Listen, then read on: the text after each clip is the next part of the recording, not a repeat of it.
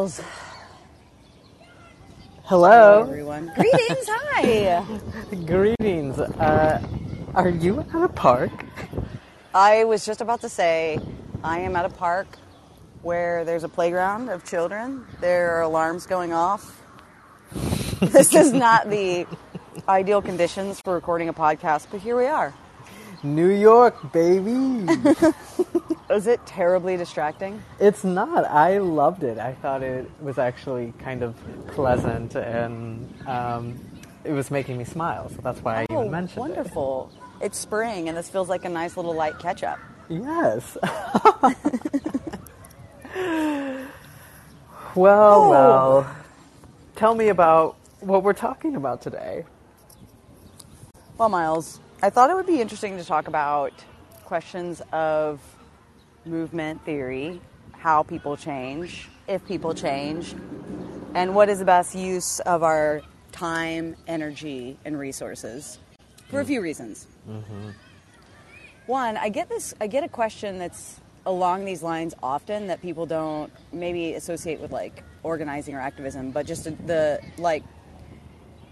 someone going about their life, maybe they're affirming and in a church or a community that isn't fully affirming of queer people, and they'll ask me, should I leave my church and go somewhere that fully supports me, or should I stay and try to change these people because I really love them and want to help them understand?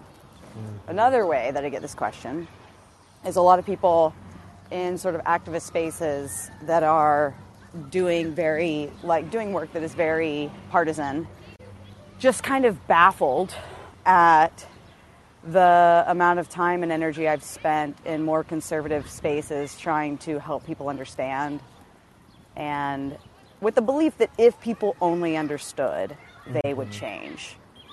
And the activists are just like, why are you doing that? That doesn't, why have you been doing that? Do you still want to continue doing that? That just doesn't, it doesn't seem like many conservatives are really that movable and interested in, affirming LGBTQ people, supporting women in reproductive rights, et cetera, et cetera, et cetera. And it's a legitimate question. And so I thought, of all people, who would I love to reflect on this question with? And it was you. Wow. A joy and a privilege.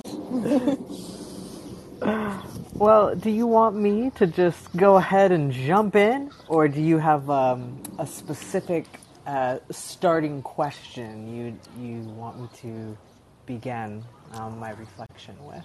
I think I would say, I think one interesting way to orient it could be, where have you been on this question of, is it worth it to work for change from within? How have you changed? And what are some overall observations you have as you've been doing work in more conservative spaces for the last, say, decade? Yes. Well, Julie, as you probably know, many of my own experiences mirror yours. And I guess I will start by saying that I have many friends, chosen family, colleagues who grew up very conservative, evangelical, in a way that was not fully consensual. So similar to some of the stories you've told, you had, for example, parents who made you go to church. You, at a certain point, were given some choices around what your faith life would look like, but I do think that there is a way that a lot of us are sort of forced into any kind of community. You and me, here, we're talking about Christian communities, we're talking about evangelical Christian communities, and that just wasn't my story. I did have a lot of agency in becoming a Christian, in taking on that identity, and pursuing different faith practices. And so in that way, I do think that a part of my orientation to trying to make change from within, first and foremost, was predicated on consent. I was consenting as much as I could as a teenager to being a part of these different institutions. And that feels important to say because as my theology and my politics started to shift over time, and I was kicked out or clearly unwelcome in a lot of the communities that I had previously found myself and made meaning for my life within, I had a fully ambivalent relationship with them, meaning that there was as much good that happened to me in those communities as there was bad. And so a lot of me starting to work for change from within was because, like you sort of started to share, I thought if enough people had the right information delivered to them by the right messenger, then their hearts and minds too would change. And so for me, a lot of the belief in that work was predicated on trusting in the goodness of people's hearts and their intentions. So, I think one of my friends a few years back said that she believed that there are basically two kinds of people in this world when it comes to evaluating goodness. And it's people who believe that others are sort of inherently good and they treat them accordingly, or people who believe that other people are inherently bad and they need to prove that they're not, that they can be good. And I had very much, for most of my life, and this still shows up for me today, am one of those believing in the inherent goodness of others, Of course, types. And so that's where I began my work, really trusting and believing in the goodness of leadership, in the goodness of authority, in the goodness of my peers, and again, imagining that if they just had different information told to them through a compelling messenger, then we could all get on the same page, and that policies and postures that that organization or that college or that Christian ministry had would come along. And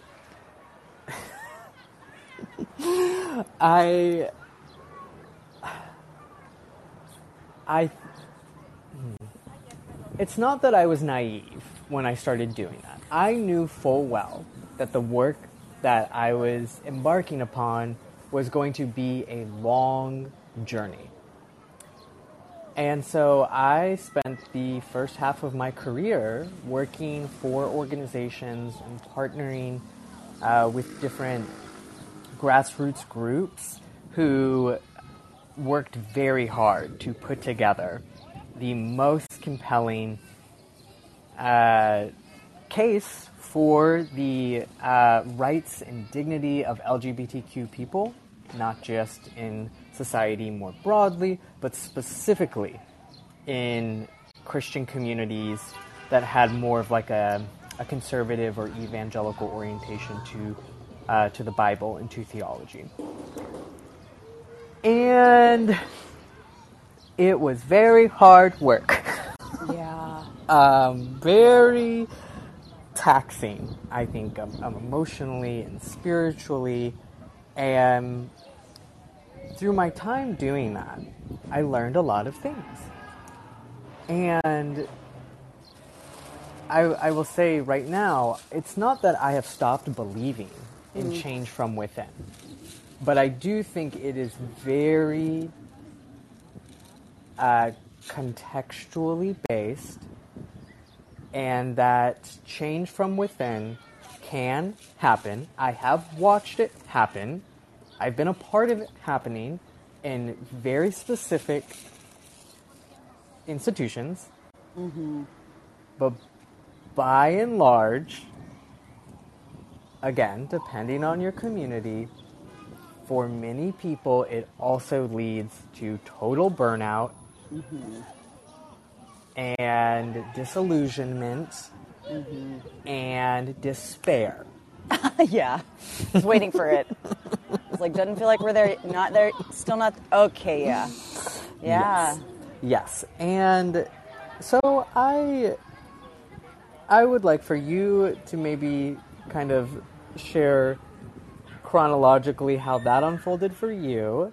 And then I actually do want to spend more of my time kind of offering some tips and tricks, both for people who are working for change from within institutions and still believing and enacting that work, but also to people who have left, belief in that theory of change. So you go, and then I'll go again. So the first thing I would say is that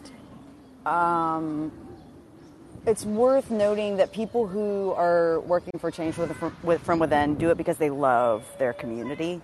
And I think if that work is not born out of love for a community, I would just say don't do it. Don't even think about it. Because nobody wants people trying to change them who don't know and love them. And that's not kind. It's not respectful. So that just feels like an important starting point.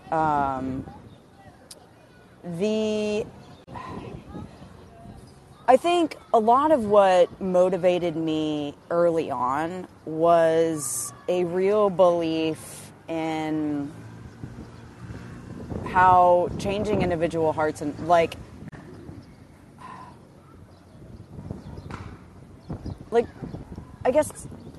it's really beautiful to know, believe, and see that people can change.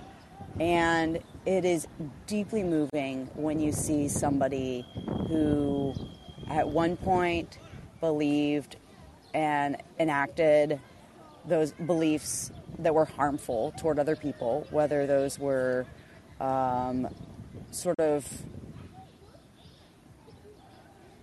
moving forward racist ideology or harming LGBTQ people in their lives or, whatever it might be. To see people change is so moving and so beautiful. It's almost like intoxicating. It's this infusion of hope.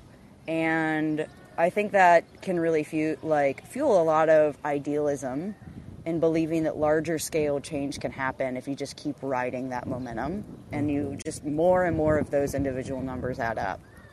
And then you step back for a second and you look at just something like the United States and you think of millions and millions and millions of people and then hundreds of millions, and you're just like, it was really, really sweet that my friend Tommy changed, and also to really change the conditions that are harming people in a society, you need massive, large-scale changes that all the Tommies in your network can't possibly begin to add up to. Right. So I think it's a question of is this strategic? No, it's probably not strategic if you're looking to actually change our whole structures in society.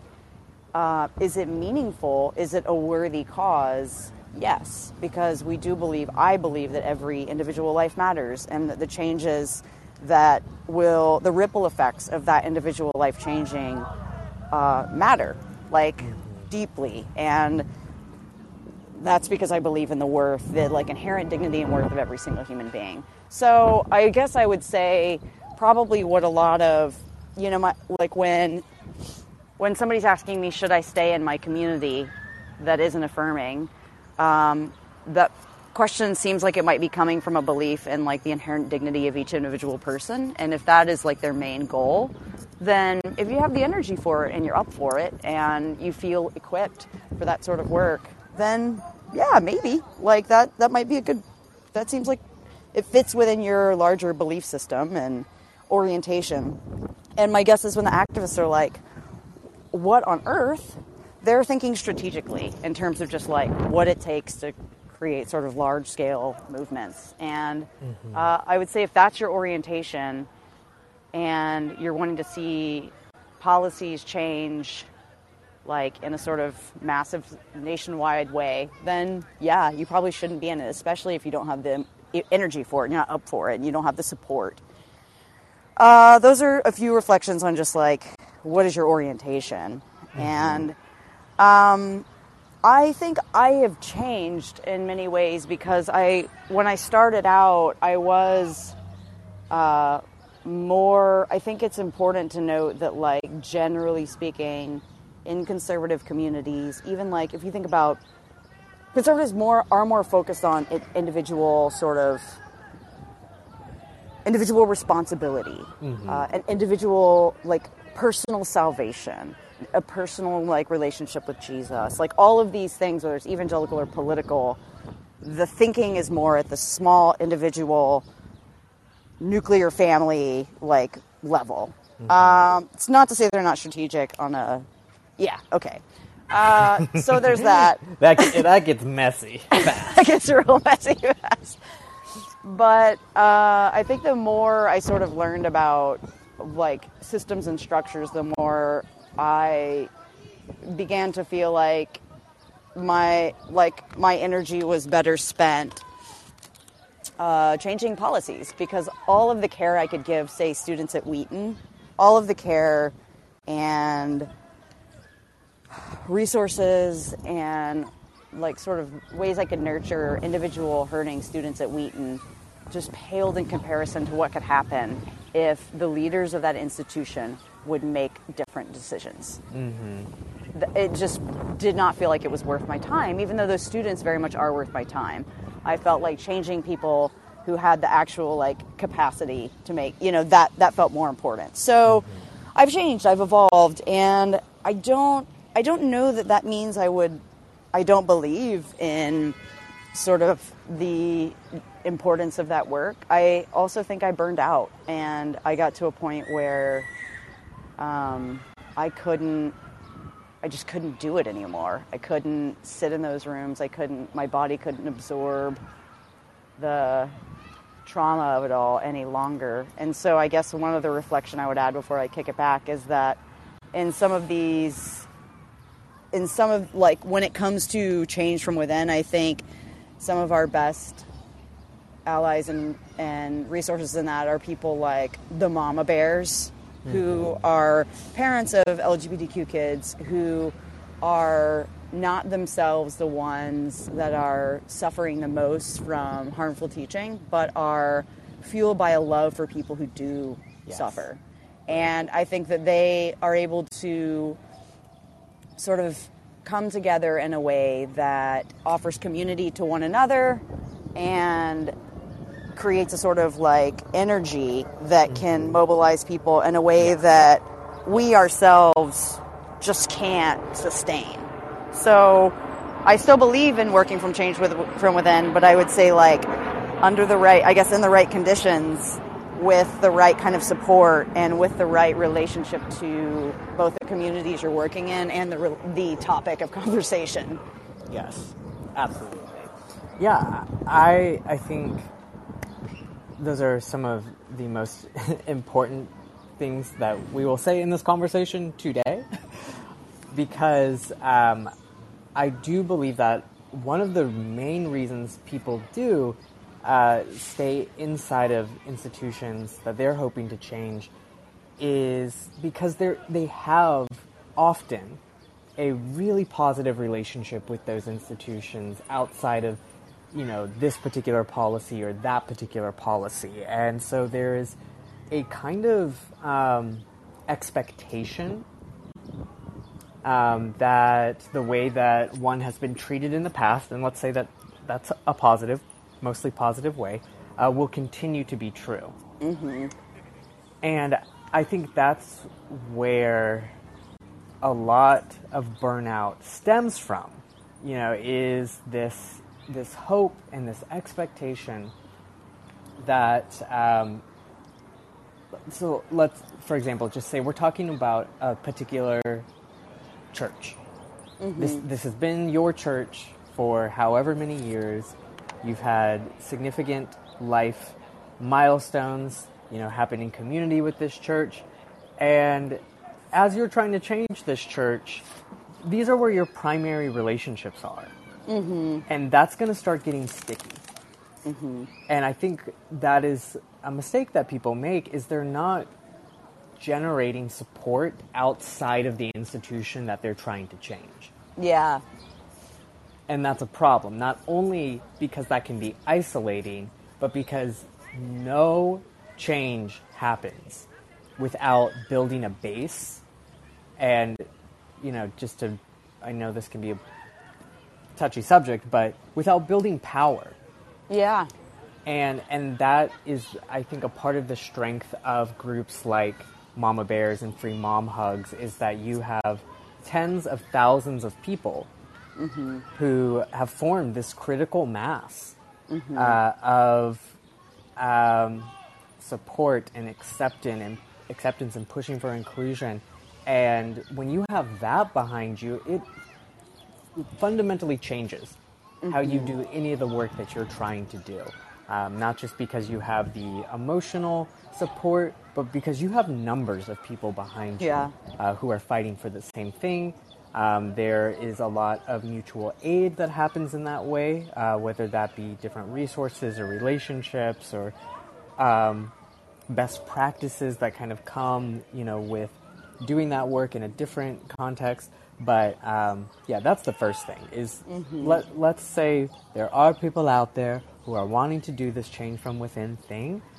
I think you have to have the right resources and the right support if you're thinking about doing that. And you have to be looking at this through the long view.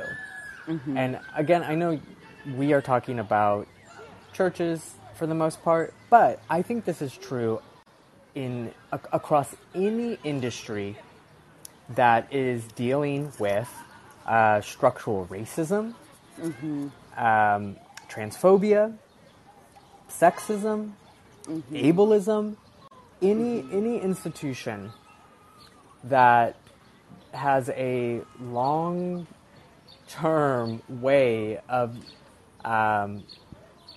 being complicit in different oppressive ways of being in the world, usually unconscious, I would say. This is a lifetime commitment to trying to change that. I was talking to a friend who works in the TV film space about whether or not LGBTQ representation and dignity in media has improved, will improve, or if we will continue just to get these like one-off stories here and there that are fraught with issues. And I said, I do think we're getting better. I actually do think the conditions for our communities are improving in terms of representation and dignity in TV and film. Is it where I want it to be? Absolutely not. But in 30 years, I think we will have a completely different media landscape. And that's not something that will happen on its own. That is not something that is inevitable. That is something that will be hard fought and won. Which kind of leads me to my next point of tips for trying to work for change from within. And that is that if you are embarking on this work, you need to have a comprehensive analysis of power. Oh my God. Within that particular institution, you need to understand what the leadership structure is, what the reporting structure is, who has the ability to make changes within that particular place. And that is something I think many people miss, is they're under the impression like, I'll have coffee with this pastor or, this executive 5 times and have 5 conversations, and we'll build rapport and camaraderie, and then I'll get, this person to agree with me, and then they'll be able to make a change, just to come to find out one of two things. Either that person does not actually have the power to make the change, or they do agree with you. They are fully in alignment with you, and they do have the power to make the change, and they're not going to do it. And there are 10 million reasons that they will offer as to why they can't do it. And at the end of the day, I would say the primary reason they're not going to do it is because money and most systems are just not going to be complicit in their own demise. Yeah, exactly. Because the change you're asking for, oftentimes, because it is structural, because it's a part of something so much bigger than just a singular policy, it freaks people out. And in some ways, I think they rightly perceive that this one change, in order to be ethically consistent, will have to lead to other changes as well. Oh, yeah. Which might eventually lead to them no longer being in their job. Once you start, really... And that's a big ask. Yes. Yeah, so I think just knowing how change happens in that particular institution is very critical. Knowing how to kind of write up a blueprint for getting there, right? You need to create a planning process that describes your long-term goals and identifies all the different conditions that will have to unfold for those goals to be met. Yeah. And I guess... Go ahead. Sorry. Well, I was going to, I couldn't agree more, and I think, that was part of what led to the disillusionment and despair that you talk about. For me personally, was not understanding that about power and thinking that, and so, if I had known that going in to a lot of these different spaces, I might have still done it, but I would have done it with more a sort of sober outlook at what was actually possible. And I want to say, too, that if your goal, everybody has different goals and needs around, what do we mean by change? And so some people genuinely just, love a community and just want them to be nicer.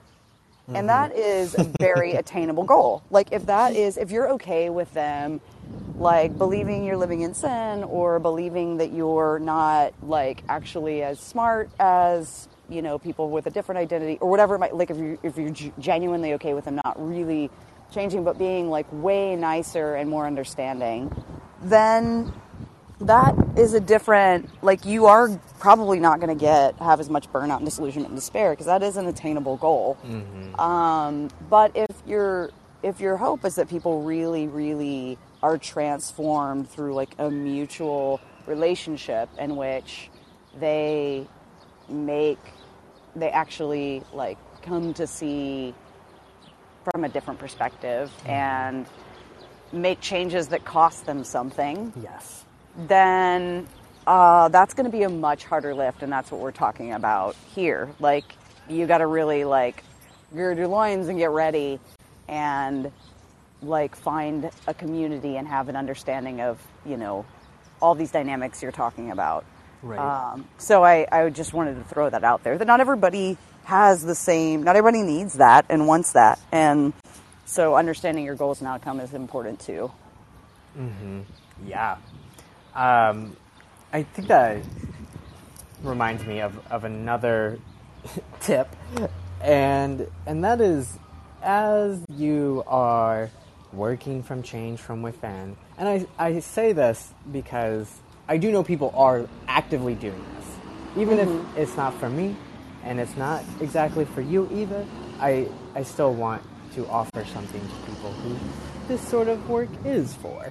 And I think what people have to be very, you said, kind of clear-eyed and sober about it.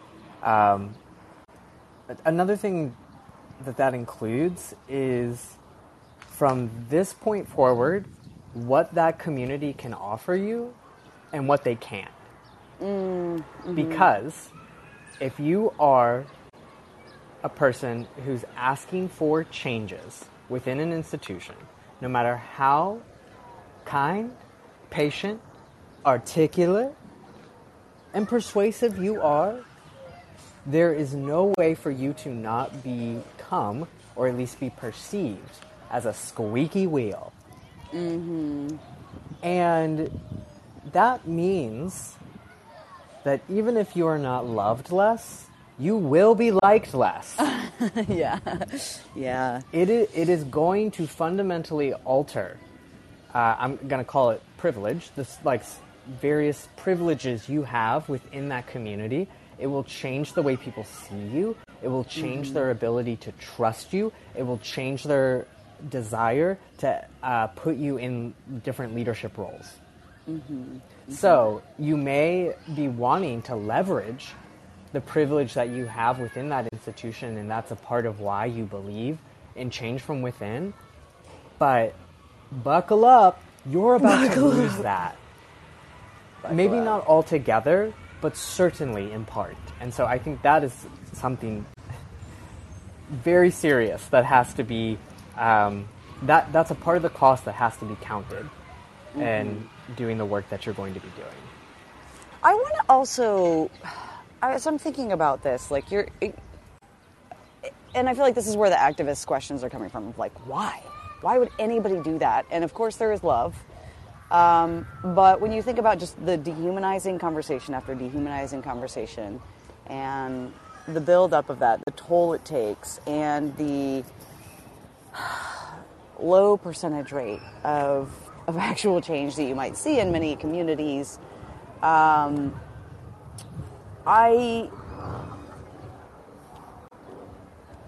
wonder what motivates many people to do this.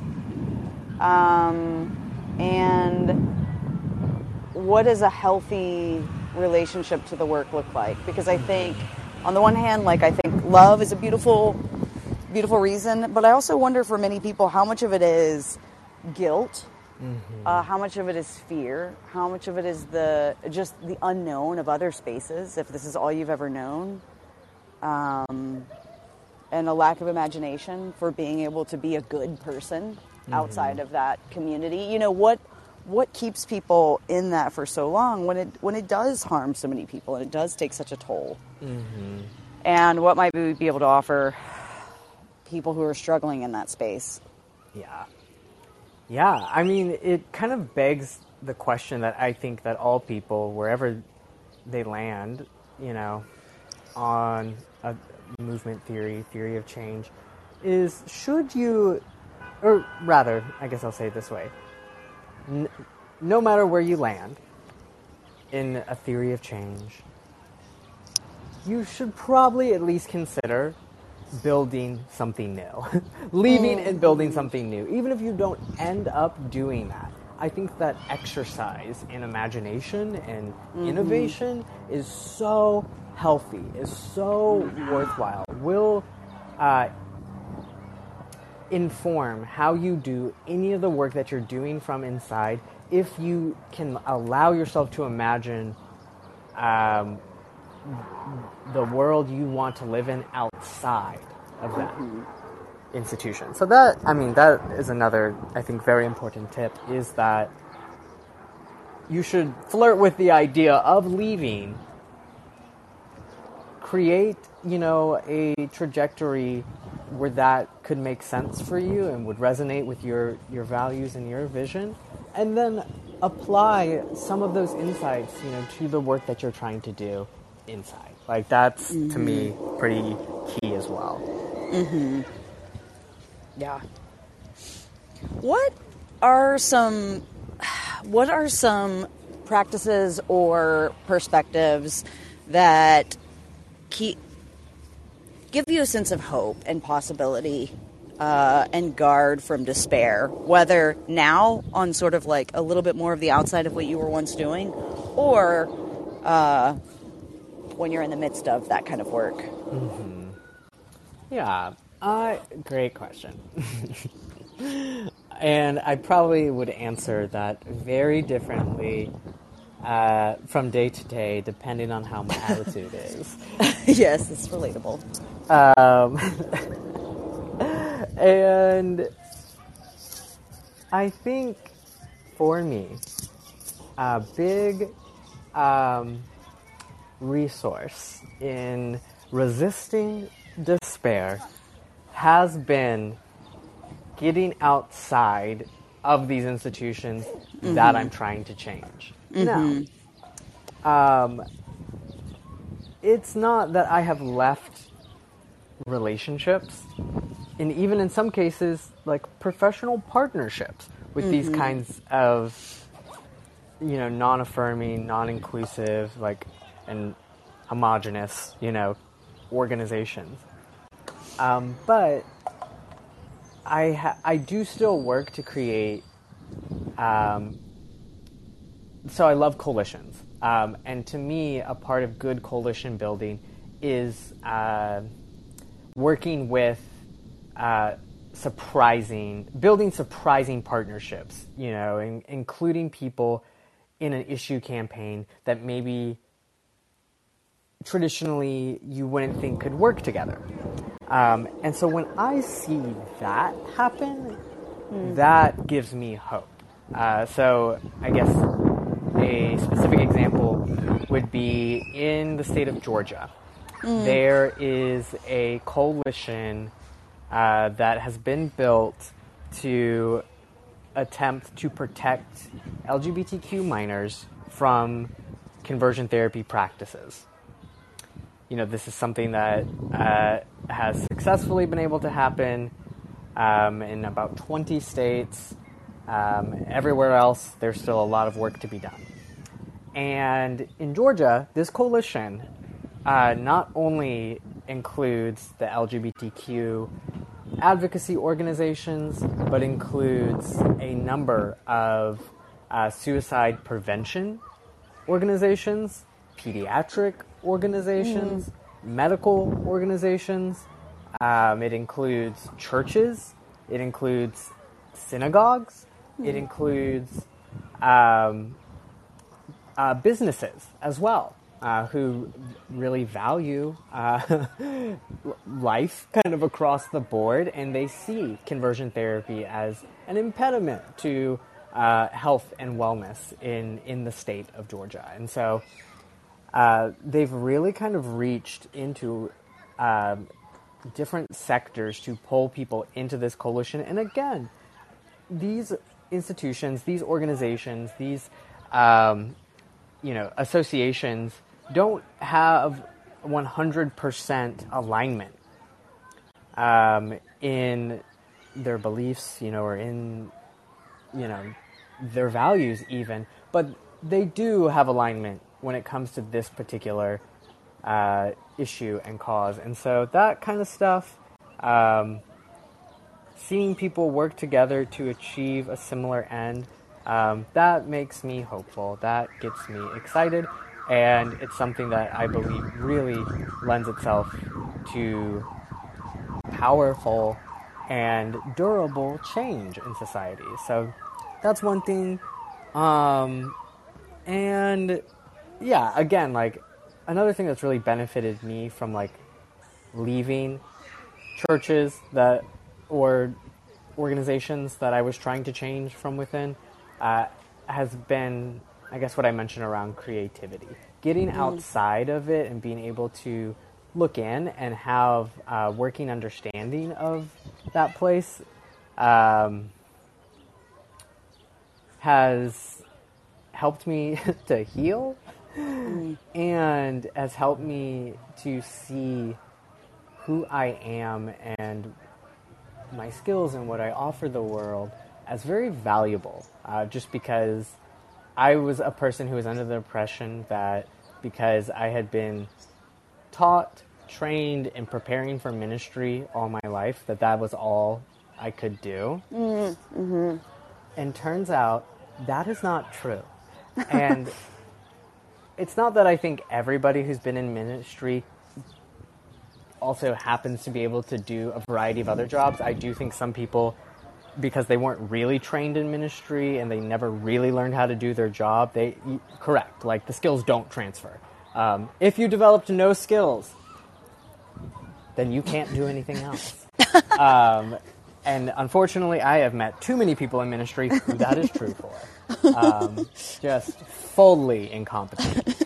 I'm not going to name names, but, it is a phenomena I have observed.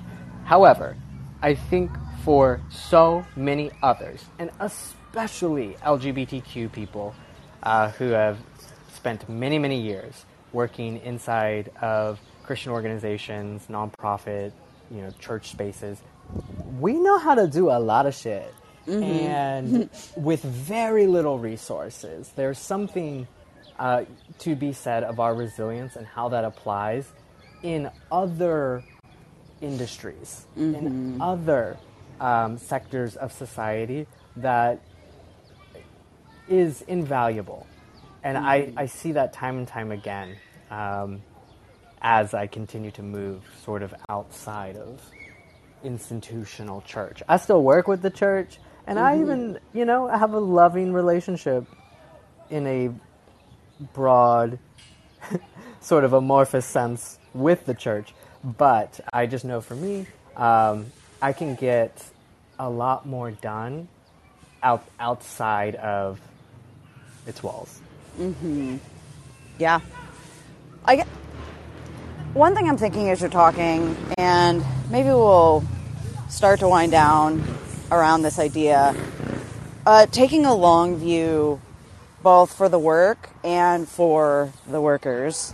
And I think it's important to think about, right, I would say for now, it sounds like both of us have kind of tagged out a little bit of that, in the trenches of in conservative spaces. We are just sort of out here waving our hands, welcoming other people to come join us and find healing, and to create more of an imagination around what's possible outside of those spaces. And I think it doesn't mean that we would, that we never get back in, or we would never find new ways of reaching people and working in those spaces. But it's important to listen to where you are now and what is giving us life right now. And I think of somebody like Barbara Brown Taylor, who was a priest for decades, and then she wrote a book about leaving church and was like, that is no longer life-giving for me. And she left, and now she's teaching world religion, and goes through these and can reflect on these different periods and different seasons. And I think there's not, I think what both of us are saying is there's no right or wrong way, there's no good or bad, but it's really important to understand who you are, where you are, what your orientation is, and to keep track of where you are, and if you're losing yourself, and if you're no longer thriving, and to listen to that, and to know that you can trust your intuition, and there's nothing wrong with leaving. You're not a bad person. The world is not yours to save. Christianity is not yours to save. You go live a full life, right. And in a different season, you may be in a different place. Yeah. I think if we had not said this implicitly already, I wanted to note explicitly that there has to be people working for change on the inside and the outside. Yeah. For change, big change to really happen. I do think when you're doing work from the inside, you have a more intimate understanding of how, what is on the hearts and minds of the people you're working with. And because of that, there is something more deep, and you can just go deeper and wider on the individual level, which I think you and I would both, say is, it cannot be overlooked. and it cannot be overstated how critical that piece of the puzzle is. And then for people who are on the outside, they're the ones who do the best job of applying the very warranted pressure to be changing. And I think I see this maybe even more specifically when it comes to different types of activism, different personalities that come to activism. And I have friends who I like to call fire starters. And they are the ones who are more publicly antagonizing toward institutions that are upholding harmful policies. And I thank God for the fire starters. Oh, yeah. Because I am not one. I'm more of the slow burn, right? Like I'll maintain the coals, but make some s'mores. Yes, like it is. I'm different, and I think the more cooperation we have across personalities, across even theories of change, I think the better our movements will be for it. Yeah, and that raises one more thing I want to mention of do not come for each other. I cannot cope with, especially among progressives, there's such idealism and a lot of self-righteousness where people will just tear each other down when you have similar goals and similar hopes. And that is something that conservatives do very well. They will have very big differences and then they will fall in line. And it's why they're able to create such, to mobilize the way they do.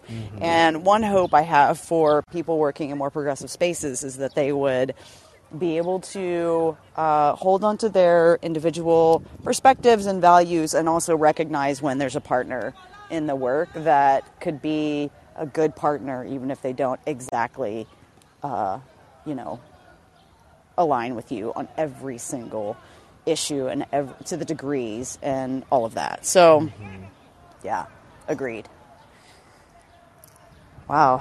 Miles, Julie. Thank you. It's always a joy. This is always both illuminating and it always feels like a big exhale to process these things with you. And I hope that everybody else feels the same way. Me too. Thank you for letting me call in here.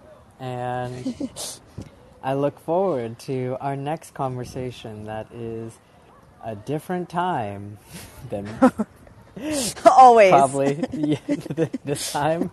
Same place, different time. Same place, different time. Ta-ta for now. Bye.